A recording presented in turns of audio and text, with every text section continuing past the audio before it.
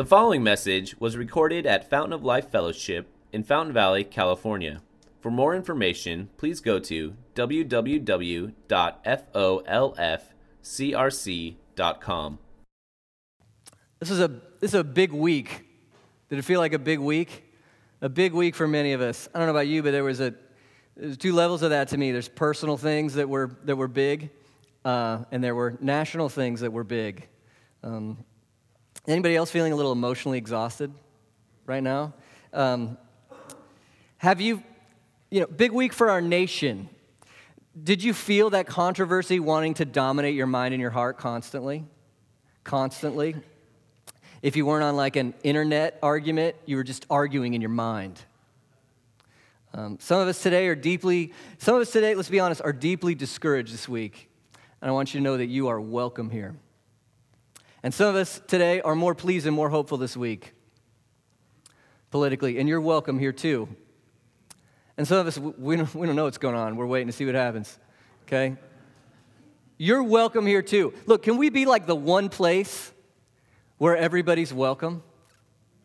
We can do that because, and this is what I'm getting to here, we have something here that we're celebrating today that's bigger than the things that happened this week. It's bigger. It's bigger. Maybe what was happening for you this week, it was less a political thing. It was more your personal life. There's everything on that gamut, right? From like huge news that just is backbreaking to just relational stuff that hurts, challenges in your life. But they can grab your mind too, can't they? Grab your heart, grab your attention. Look at me. This is the biggest thing.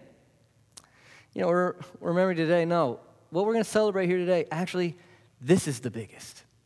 This is the biggest. And so what I want to try to do, I think what this text wants to do, is kind of put a lasso around your mind and your heart and just give it a yank and just be like, and to get your attention to look at what's biggest of all, what's most important of all. So we're going to baptize two precious little guys today. What an honor. What a treat. At Fountain of Life, we believe the Bible teaches us that our children are included in God's covenant with us. They start in the family. And so we give them the sign of belonging. That's baptism. The sign of baptism, the water signifies the death of Christ. The drying off signifies the new life in Christ, and it marks us who we are. We belong to Him. And I suppose a skeptic or someone could say, all right, listen, the kids are cute. Some of their dads are wearing suits for the first time in like 8 years.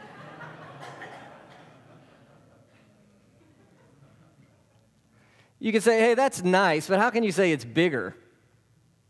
A skeptic could say, hey, it feels like a kindergarten graduation. We're glad to be here, but how is it bigger? I mean this. It's big. What we're celebrating today is bigger. I want to give you two quick reasons. Number one, it's eternal. It's eternal. Do you know how many nations, leaders, political programs have come and gone while Christians are celebrating baptism in Christ? Johnny come latelys. This lasts forever. This lasts forever. About 1 million years from now, I'm going to be singing with a lot of you about how awesome Jesus is. And then maybe when we grab a cup of that beautiful heavenly coffee, because it will be there, right? It has to be. We'll be like, remember that America thing? That was interesting. This is bigger. Not only is it's bigger because it's eternal, it's bigger because the power of what we're celebrating here brings a fundamental change so great that the greatest politician could only dream about it. Only dream about it. The change that we're going to see that's possible in this chapter is so much deeper and so much greater. The greatest strategies from the greatest whoever's anywhere cannot compare to this. So before we baptize these little guys, I want to remember with you just a little bit, about the power of our baptism. I wanted to let it echo to us. If you're a Christian, this is yours. Remember, all this temptations to get your head and your heart wrapped around this other stuff. It's fine, it's important, be there, be present, but remember what's biggest. We're going to remember what's biggest today. And if you're not a Christian and you're like, you know what, that actually sounds pretty good, please, by all means, join us. It's for you. It's for anyone who wants it. So I want to see and celebrate three things from Romans chapter 6 Just to make it real easy to follow through, we're just going to look at it like this. What baptism does to us, what it does to us. Second, what baptism does for us. Third, what baptism asks from us. To us, for us, from us. So let's start in Romans 6, verse 1. Paul asks a huge question here. What shall we say then? Are we to continue in sin so that grace may abound? Now, what's that question mean? Well, if you hear the promises of what Jesus said, right? What's he going to do for you? I'll forgive all your sins. What do you have to do to get that? Climb a mountain, wear special clothes? Nope. Trust him. And he gives it to you freely, right? Isn't that what makes our world go around? You can be right with God. What do you have to do to get that? Nothing, because he did it. It's free. It's a gift. It's just here. Good news. You can be forgiven, right, with God, adopted as his child. Just by faith. It's free. And so then you might say, so is this kind of like a have your cake and eat it too kind of a thing? I got my get out of hell free card. I can just play it when I need it. And then I can just live however I want and just know it's cool. Is that how this is? Can we continue in sin so that grace may abound? You could think it would go that way. Now, isn't that tempting to some of you? Come on, it's tempting. It's tempting to me. Oh, sweet. I don't have to worry about all the stuff God seems to say no to and yes to and all that. But do you really want this? Think about this. What's the greatest attack the world at large has to say about Christians? You bunch of hypocrites. That's what this verse is. Hey, can't you be a hypocrite? You can say one thing, oh, I believe this, I love it, and live another. How many of you, you're okay with some excuses for your own hypocrisy, but you're quick to see it in others? That's me, right? I got a hypocrisy radar. Burp, burp, burp. I can find it. In you so quick. I know you can find it in me real quick too. It's a little blind when it swings around this way, you know? But then it's on again. Romans 6:1, do we want to be hypocrites? Does Christianity leave it to where nothing changes in your life? That's the question. And Paul's answer to that is, verse 2, no way, by no means, it's absolutely impossible. It's not real Christianity. There's no way. Of course Christianity is going to change you. But what I want to show you here is how radical his reason is. Why? Why can Christianity must it change you? Look at verse 2. What happened to you? How can we who what? Come on, see it with me. Verse 2. By no means. How can we who what? Died. What happened? You died. Is that weird to you? Because you don't, some of you look better than others, but none of you look dead. Some of you look like you're about to fall asleep, but not dead. How can we who died, or what else? Verse 4, what happened? What else happened to us? We were buried. Really? We were buried with him by baptism into death.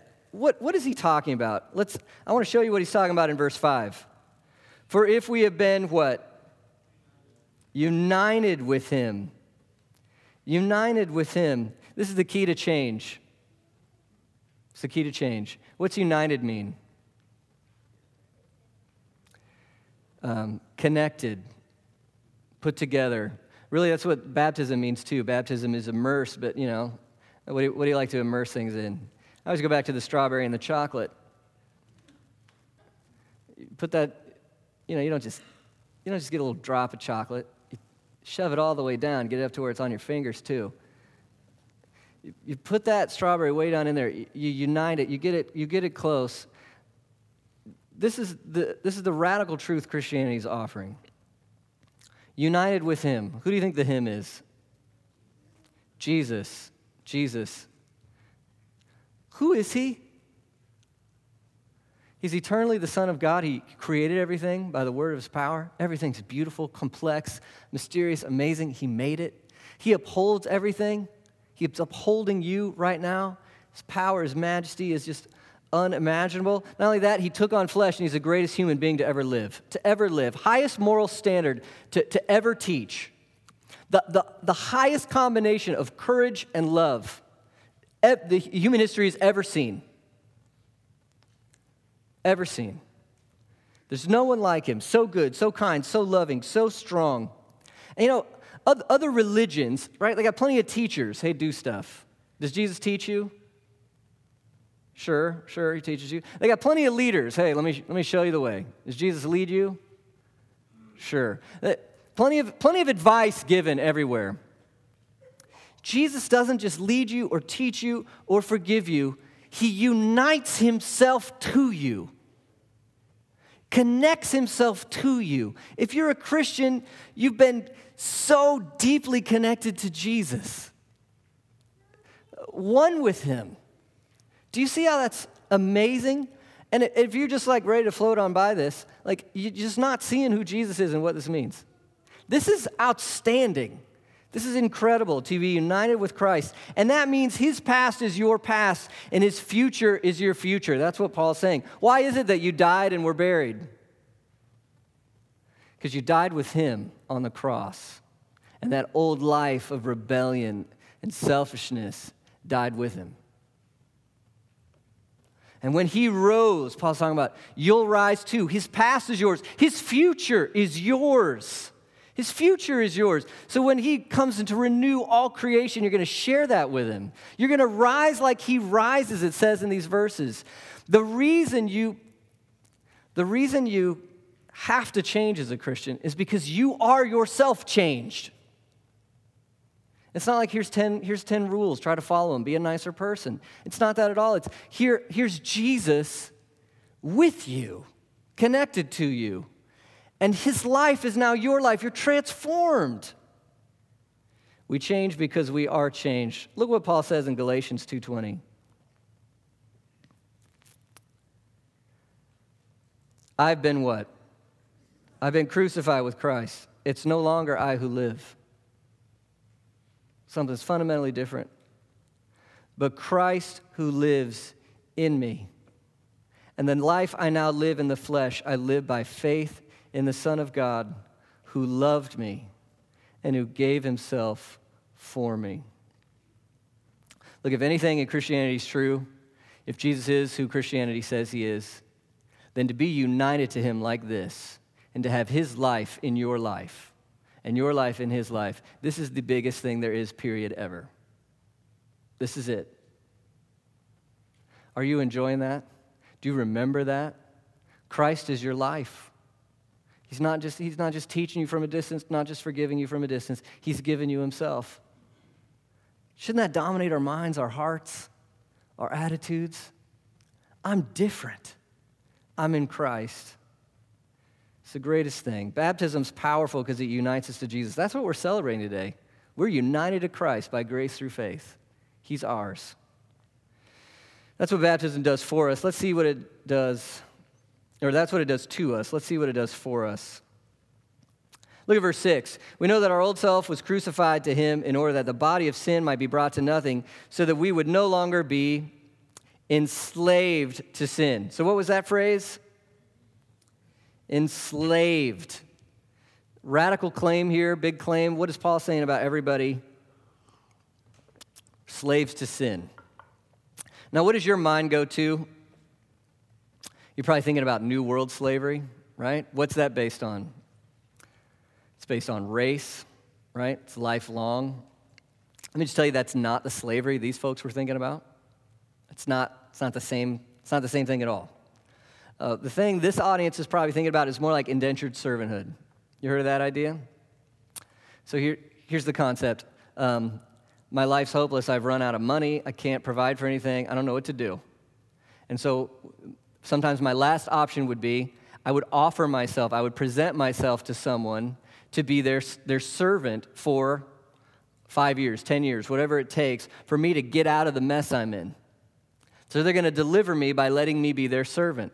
So it's a old school bankruptcy help or something. So you present yourself to this master for your deliverance. Does that make sense? But actually, you looked for it, you chose it, you needed it, you wanted it. You presented yourself to a master. That is what Paul is thinking about here. Look at Romans 6:16. It's on the slide. Romans 6:16. Don't you know that if you present yourselves to anyone as obedient slaves, your slaves are the one of you who obey, either of sin, which leads to death, or obedience, which leads to righteousness. But they're thinking about presenting themselves to someone. Okay? So do you think that plays with sin? Do you think that works? Is it true? Are you, when you sin, are you like that hopeless person who's needing a master to serve to find your deliverance? Sometimes we think of sin as just like, you broke a rule on accident, and that's what God's thinking about. No, it's actually more like this. There's a false god, and you run into him, and you're saying, I need you to get me out of my problem. I need you to live. And so then you're going to serve it. Can you think of any examples of this? How about money? Can money be a master? Okay?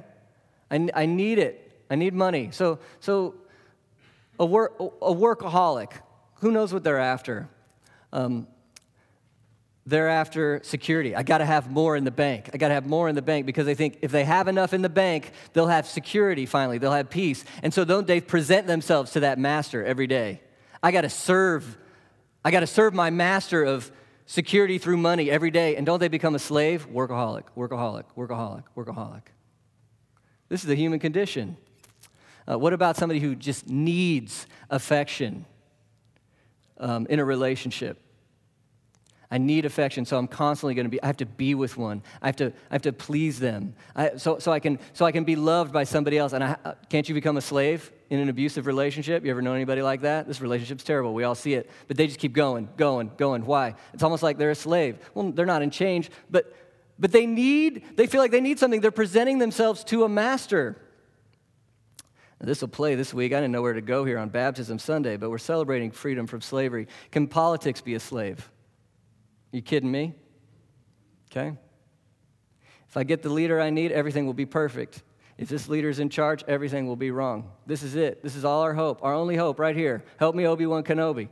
You're my only hope. And we present ourselves as slaves to this master. And you know how you want to find your idolatries? Your emotions will show you. Something hard happens. It's okay to be angry, to be upset. But what's going on when we see the rage? What's going on when we see the rage? When you're outraged and stuff starts flying out your mouth and out your fingers, right? Somebody pricked your idolatry. You put all your hope right here. And you didn't see it coming right for you. And so it flings. I mean, as a Christian, I'm concerned by both sides flinging universal statements at one another. I'm so tired of it. All, however we want to call each other, all liberals are whatever, and it's negative. If you ever said that, you just blasphemed like brothers and sisters in Christ. Plus, it's not true. And on the other side, all people, what do you want to call them? Conservatives. They're all whatever they are. Are you kidding me? Do you have friends who think differently than you at all? One or two? They're not all anything. But what's going on here? I sold myself to this master of this ideology being everything in life. And if you try to take that from me, we can make families our gods. This is the human condition. This is why the world is a mess. We present ourselves to gods that are not gods. And they become our masters, and we become their slaves. Why did Jesus die? Our old self was crucified with him. He died so that we'd die with him to what? To those false gods, to those false masters, so that we'd die to it with him and say, I don't even need that anymore. That doesn't define me anymore. It's not ultimate anymore. Now, should we still be involved in politics and relationships and family and business and money? Yeah, of course. But not because they own us, because he owns us. And he shows us how to do this. Jesus died to set you free from slavery to false gods, to bad masters. That's what he does for us. And this is the change that everybody's looking for, that no one can find, only Jesus can do. He can set you free. Because see, we have a new master. That's what verses 8 to 11 are about. We have a new master. He ended sin and death for me. He lives to God perfectly, and now I can too. I can too. Life is all about finding what you're made for. You were made to know and enjoy the God of heaven and earth who saved you through Jesus Christ, and Jesus sets you free to do that. Sets you free to enjoy being his child. And you're no longer enslaved to anything in this world because you're free for him. That's what we're celebrating today, and there's nothing bigger than that. Baptism unites us to Jesus, and it sets us free from slavery to live as children of God. And now it gives a call to us, the greatest call. It asks for something from us. Look at verse 11. So you must consider yourselves what? If you trust in Christ, how should you see yourself? Verse 11. You also must consider yourselves, say it with me if you're there, dead to sin and alive to God in Christ Jesus. It's real interesting because in verse 2, he said the reason we change is because you already are dead to sin. Did you see that? You have died, you were buried, we're dead. It already happened to you, it's finished, it's perfect, you're connected to Christ, you're already dead. So how should we see ourselves in verse 11? You should consider yourself dead to sin and alive to God. You should see yourself as you already are. You should remember what happened to you. How many of you, that's your biggest problem in the Christian life? You pretty much know everything. You've been to every service since 1983. You know the catechisms. You could give a lesson to all of us on Christian doctrine. So many of you in here, you know so much. I haven't told you anything new in like 8 years. Do you remember it? Do you, and not just memory like I forgot his phone number, like, do you treasure it moment by moment? You forget who you are in Christ. That's your problem. Me too. You forget. You forget that you have a totally new identity, child of God in Jesus Christ, saved by grace through faith.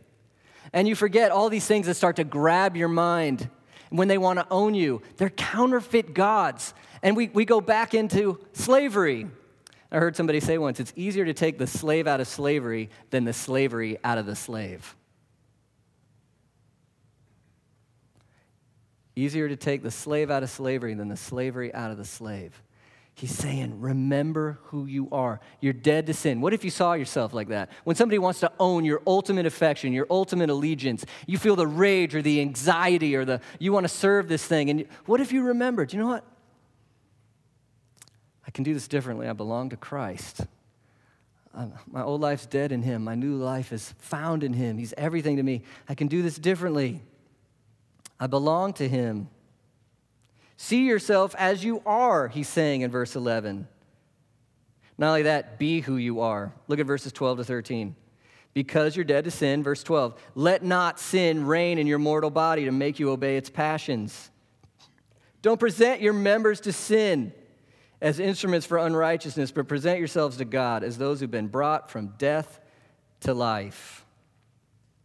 He's saying, put up a fight, be who you are. So what counts in our lives when it comes to like members of our body? Your members of your body. That's your fingers and your eyes and your mind and your emotions and your relationships. Isn't he saying present every single part of who you are to your God all the time? Isn't that what he's saying? Is that true when you're feeling anxious? Is it true when you're feeling bitter? Is it true in unforgiveness? What about self-righteousness? Is there any room in the Christian heart, or should there be, for self-righteousness? I'm better than you because I... When you do that, you're preaching a false gospel. Hey, people have value if they believe the right things politically. Is that the gospel you're saved by? Your words, what about what we say to people? You're everything. That's baptism's call to us. Because you are new in Christ, you have a new identity united to Christ. You have been set free from slavery to false gods, false masters, to live for God as his child. That's what you're made for. That's where joy is. That's where peace is. So now, because of who you are in Christ and what you've been set free from, here's the call. Be who you are. Remember who you are. Celebrate who you are. Live like you are who you are. And you can do this because of verse 14. Sin will have no dominion over you. Why? You could expect him to say, sin will have no dominion over you because now you always follow the rules. That's not what he says. Sin will have no dominion over you since you're not under what? Law. What's law? That's the standard you can't keep. The Fountain of Life, we know we all have to struggle with a horrible disease called good personism. Have you heard it? Good personism. I'm a good person. Okay? And when we do that, we're making a standard. Oh, where'd you get this idea of good? You got a standard somewhere. Good. And where'd you find it? Have you met my neighbor, Bill? He's awful. And I'm not like that. Therefore, I'm good. Wrong standard. What if you just use your own standard? If you judge yourself by your own standard? How many of you have been so angry because somebody said something nasty about you and you found out about it? Well, I'm the only one. Cool. Cool. And how many of you have ever said a nasty thing about somebody? Come on. Okay? If it was all out there, you haven't kept your own standard. I defy anyone to say that you have. I remember being at a party once, and I was talking to this dude and his ex-wife, and they're still friendly, but they were telling me about it. Nothing was hidden. They had had a really nasty divorce. And we started talking about religion for some reason, and he started talking about how he was such a good person. And it was so interesting because his ex-wife was right next to him. And he was just like, I'm a good person. I don't need forgiveness. I don't need anything. And then I'd look at her, and she'd just be like, I mean, it was out on the table. It was like the list of everything he's done was standing right next to him. I'm fine. I'm a good person. And the list is just, okay? It's me and you. It's me and you. And we haven't even taken into account God's law. God's law, okay? Love the Lord your God with all your heart, soul, mind, and strength. Every time. No other gods before me. And then love your neighbor as you love yourself. Okay? Strike one, strike two, strike three. If I was under law, I get condemned. That's what we're doing in the culture all around us. Aren't we condemning people? You stink. Why? Because you haven't followed my law. There's a liberal law. There's a conservative law. There's a this law and a that law. And if you don't follow it, I'll condemn you. You're under law. And if God treated us like that, we would go to hell. But in Christ, we're not under law because we died with Christ. He fulfilled the law. He kept the law. He perfected the law. He's perfect in the sight of his Father. And in Christ, we're not under law anymore. I'm out from under it. I died with Jesus. I'm not condemned anymore. I'm not under law. I'm under what? Did you see that great word? Grace. What is grace? Undeserved love. That first word's really important. What was it? Undeserved love. I'm under grace. I don't deserve God's love. The law shows me how much I don't deserve it. I don't deserve it. But Christ has loved me so deeply. And he lived for me. He died for me. He rose for me. He's connected me to himself. And now I'm not even under a law anymore. God doesn't look at me with condemnation. He looks at me with love and grace. And that's why sin doesn't own me anymore. Because I'm loved. I can change because I'm loved. I'm loved as I am right now, and that's why I can become different. And it's the greatest news in all the universe. And it's the biggest news in all the universe. And that's what we're celebrating today. That's what brings us into God's family. We're not under law, but we're under grace. So do you see what to celebrate? It's big. It's bigger than anything. We're united to Jesus Christ. Wow. We're set free from our slavery to false gods and sin. Wow. And we're called to be who we are in Him, not under law, but under grace. Part of that calling is teaching it and showing it to our children. So if somebody wants to go rustle up the mamas and their babies now, I know they're enduring the sermon with their babies. We could get them ready. But part of what we do here is teaching it and showing it to our children. So we're giving them the sign of baptism. So what is this? Anybody see this? It's a wedding ring. You knew that. Is this my marriage? No. But what does it show? I'm married. Same thing up here with the water, okay? This water is not the baptism. I jokingly went by some wonderful ladies on the way up here and said, could you make the water holy, please? And they were like, oh, and now the water will give the child good luck. No, we don't believe any of that junk, okay? It's a symbol, like this wedding ring. It's a sign. But the water is very symbolic. Water is death in the Bible. Rising again, drawing off His life. What did we see in this passage? The real baptism, what happens to our hearts? We're united to Christ, and so we die with Him. We were buried. And then as He was raised, we rise to newness of life now and resurrection later. So baptism is a sign of that. And we believe here at Fountain of Life that God in His grace says we get to include our children in that sign. They start in. And so these families are saying as they baptize today, we believe this mess about Jesus. We believe this. This is who we are. And then they're also saying, we're going to raise our children in this. We're going to show them this. They're going to learn who Jesus is and what He's done like they learn English, like they learn culture, like they go to school. They're going to learn Jesus. We're going to mark them. They belong to Him. So that's what we're celebrating. It's the biggest thing on earth. I'm going to pray, and then I'm going to invite the Bransmans up, and we'll baptize Ryan, and then you'll all applaud really loudly. Does that sound good? Let's pray. Heavenly Father, You've done so much for us in Christ. So much. And we pray, Lord, that You would help us be who we are. That we would see and remember again what it means to be united to Your Son. Dead to our old life in Him, alive to new life in Him. Lord, we pray that we would learn what it means to cast off those false masters, those false gods we sell ourselves to live only for You. Lord, You've set us free. And we pray that we'd really see our calling, Lord, and we would put this to practice. We'd be who we are. And we pray for these families right now, Lord, that as they give the sign of Your covenant to these little boys, Lord, that it would be a marker in their lives to say, we trust Christ, and we're going to show our boys to do the same.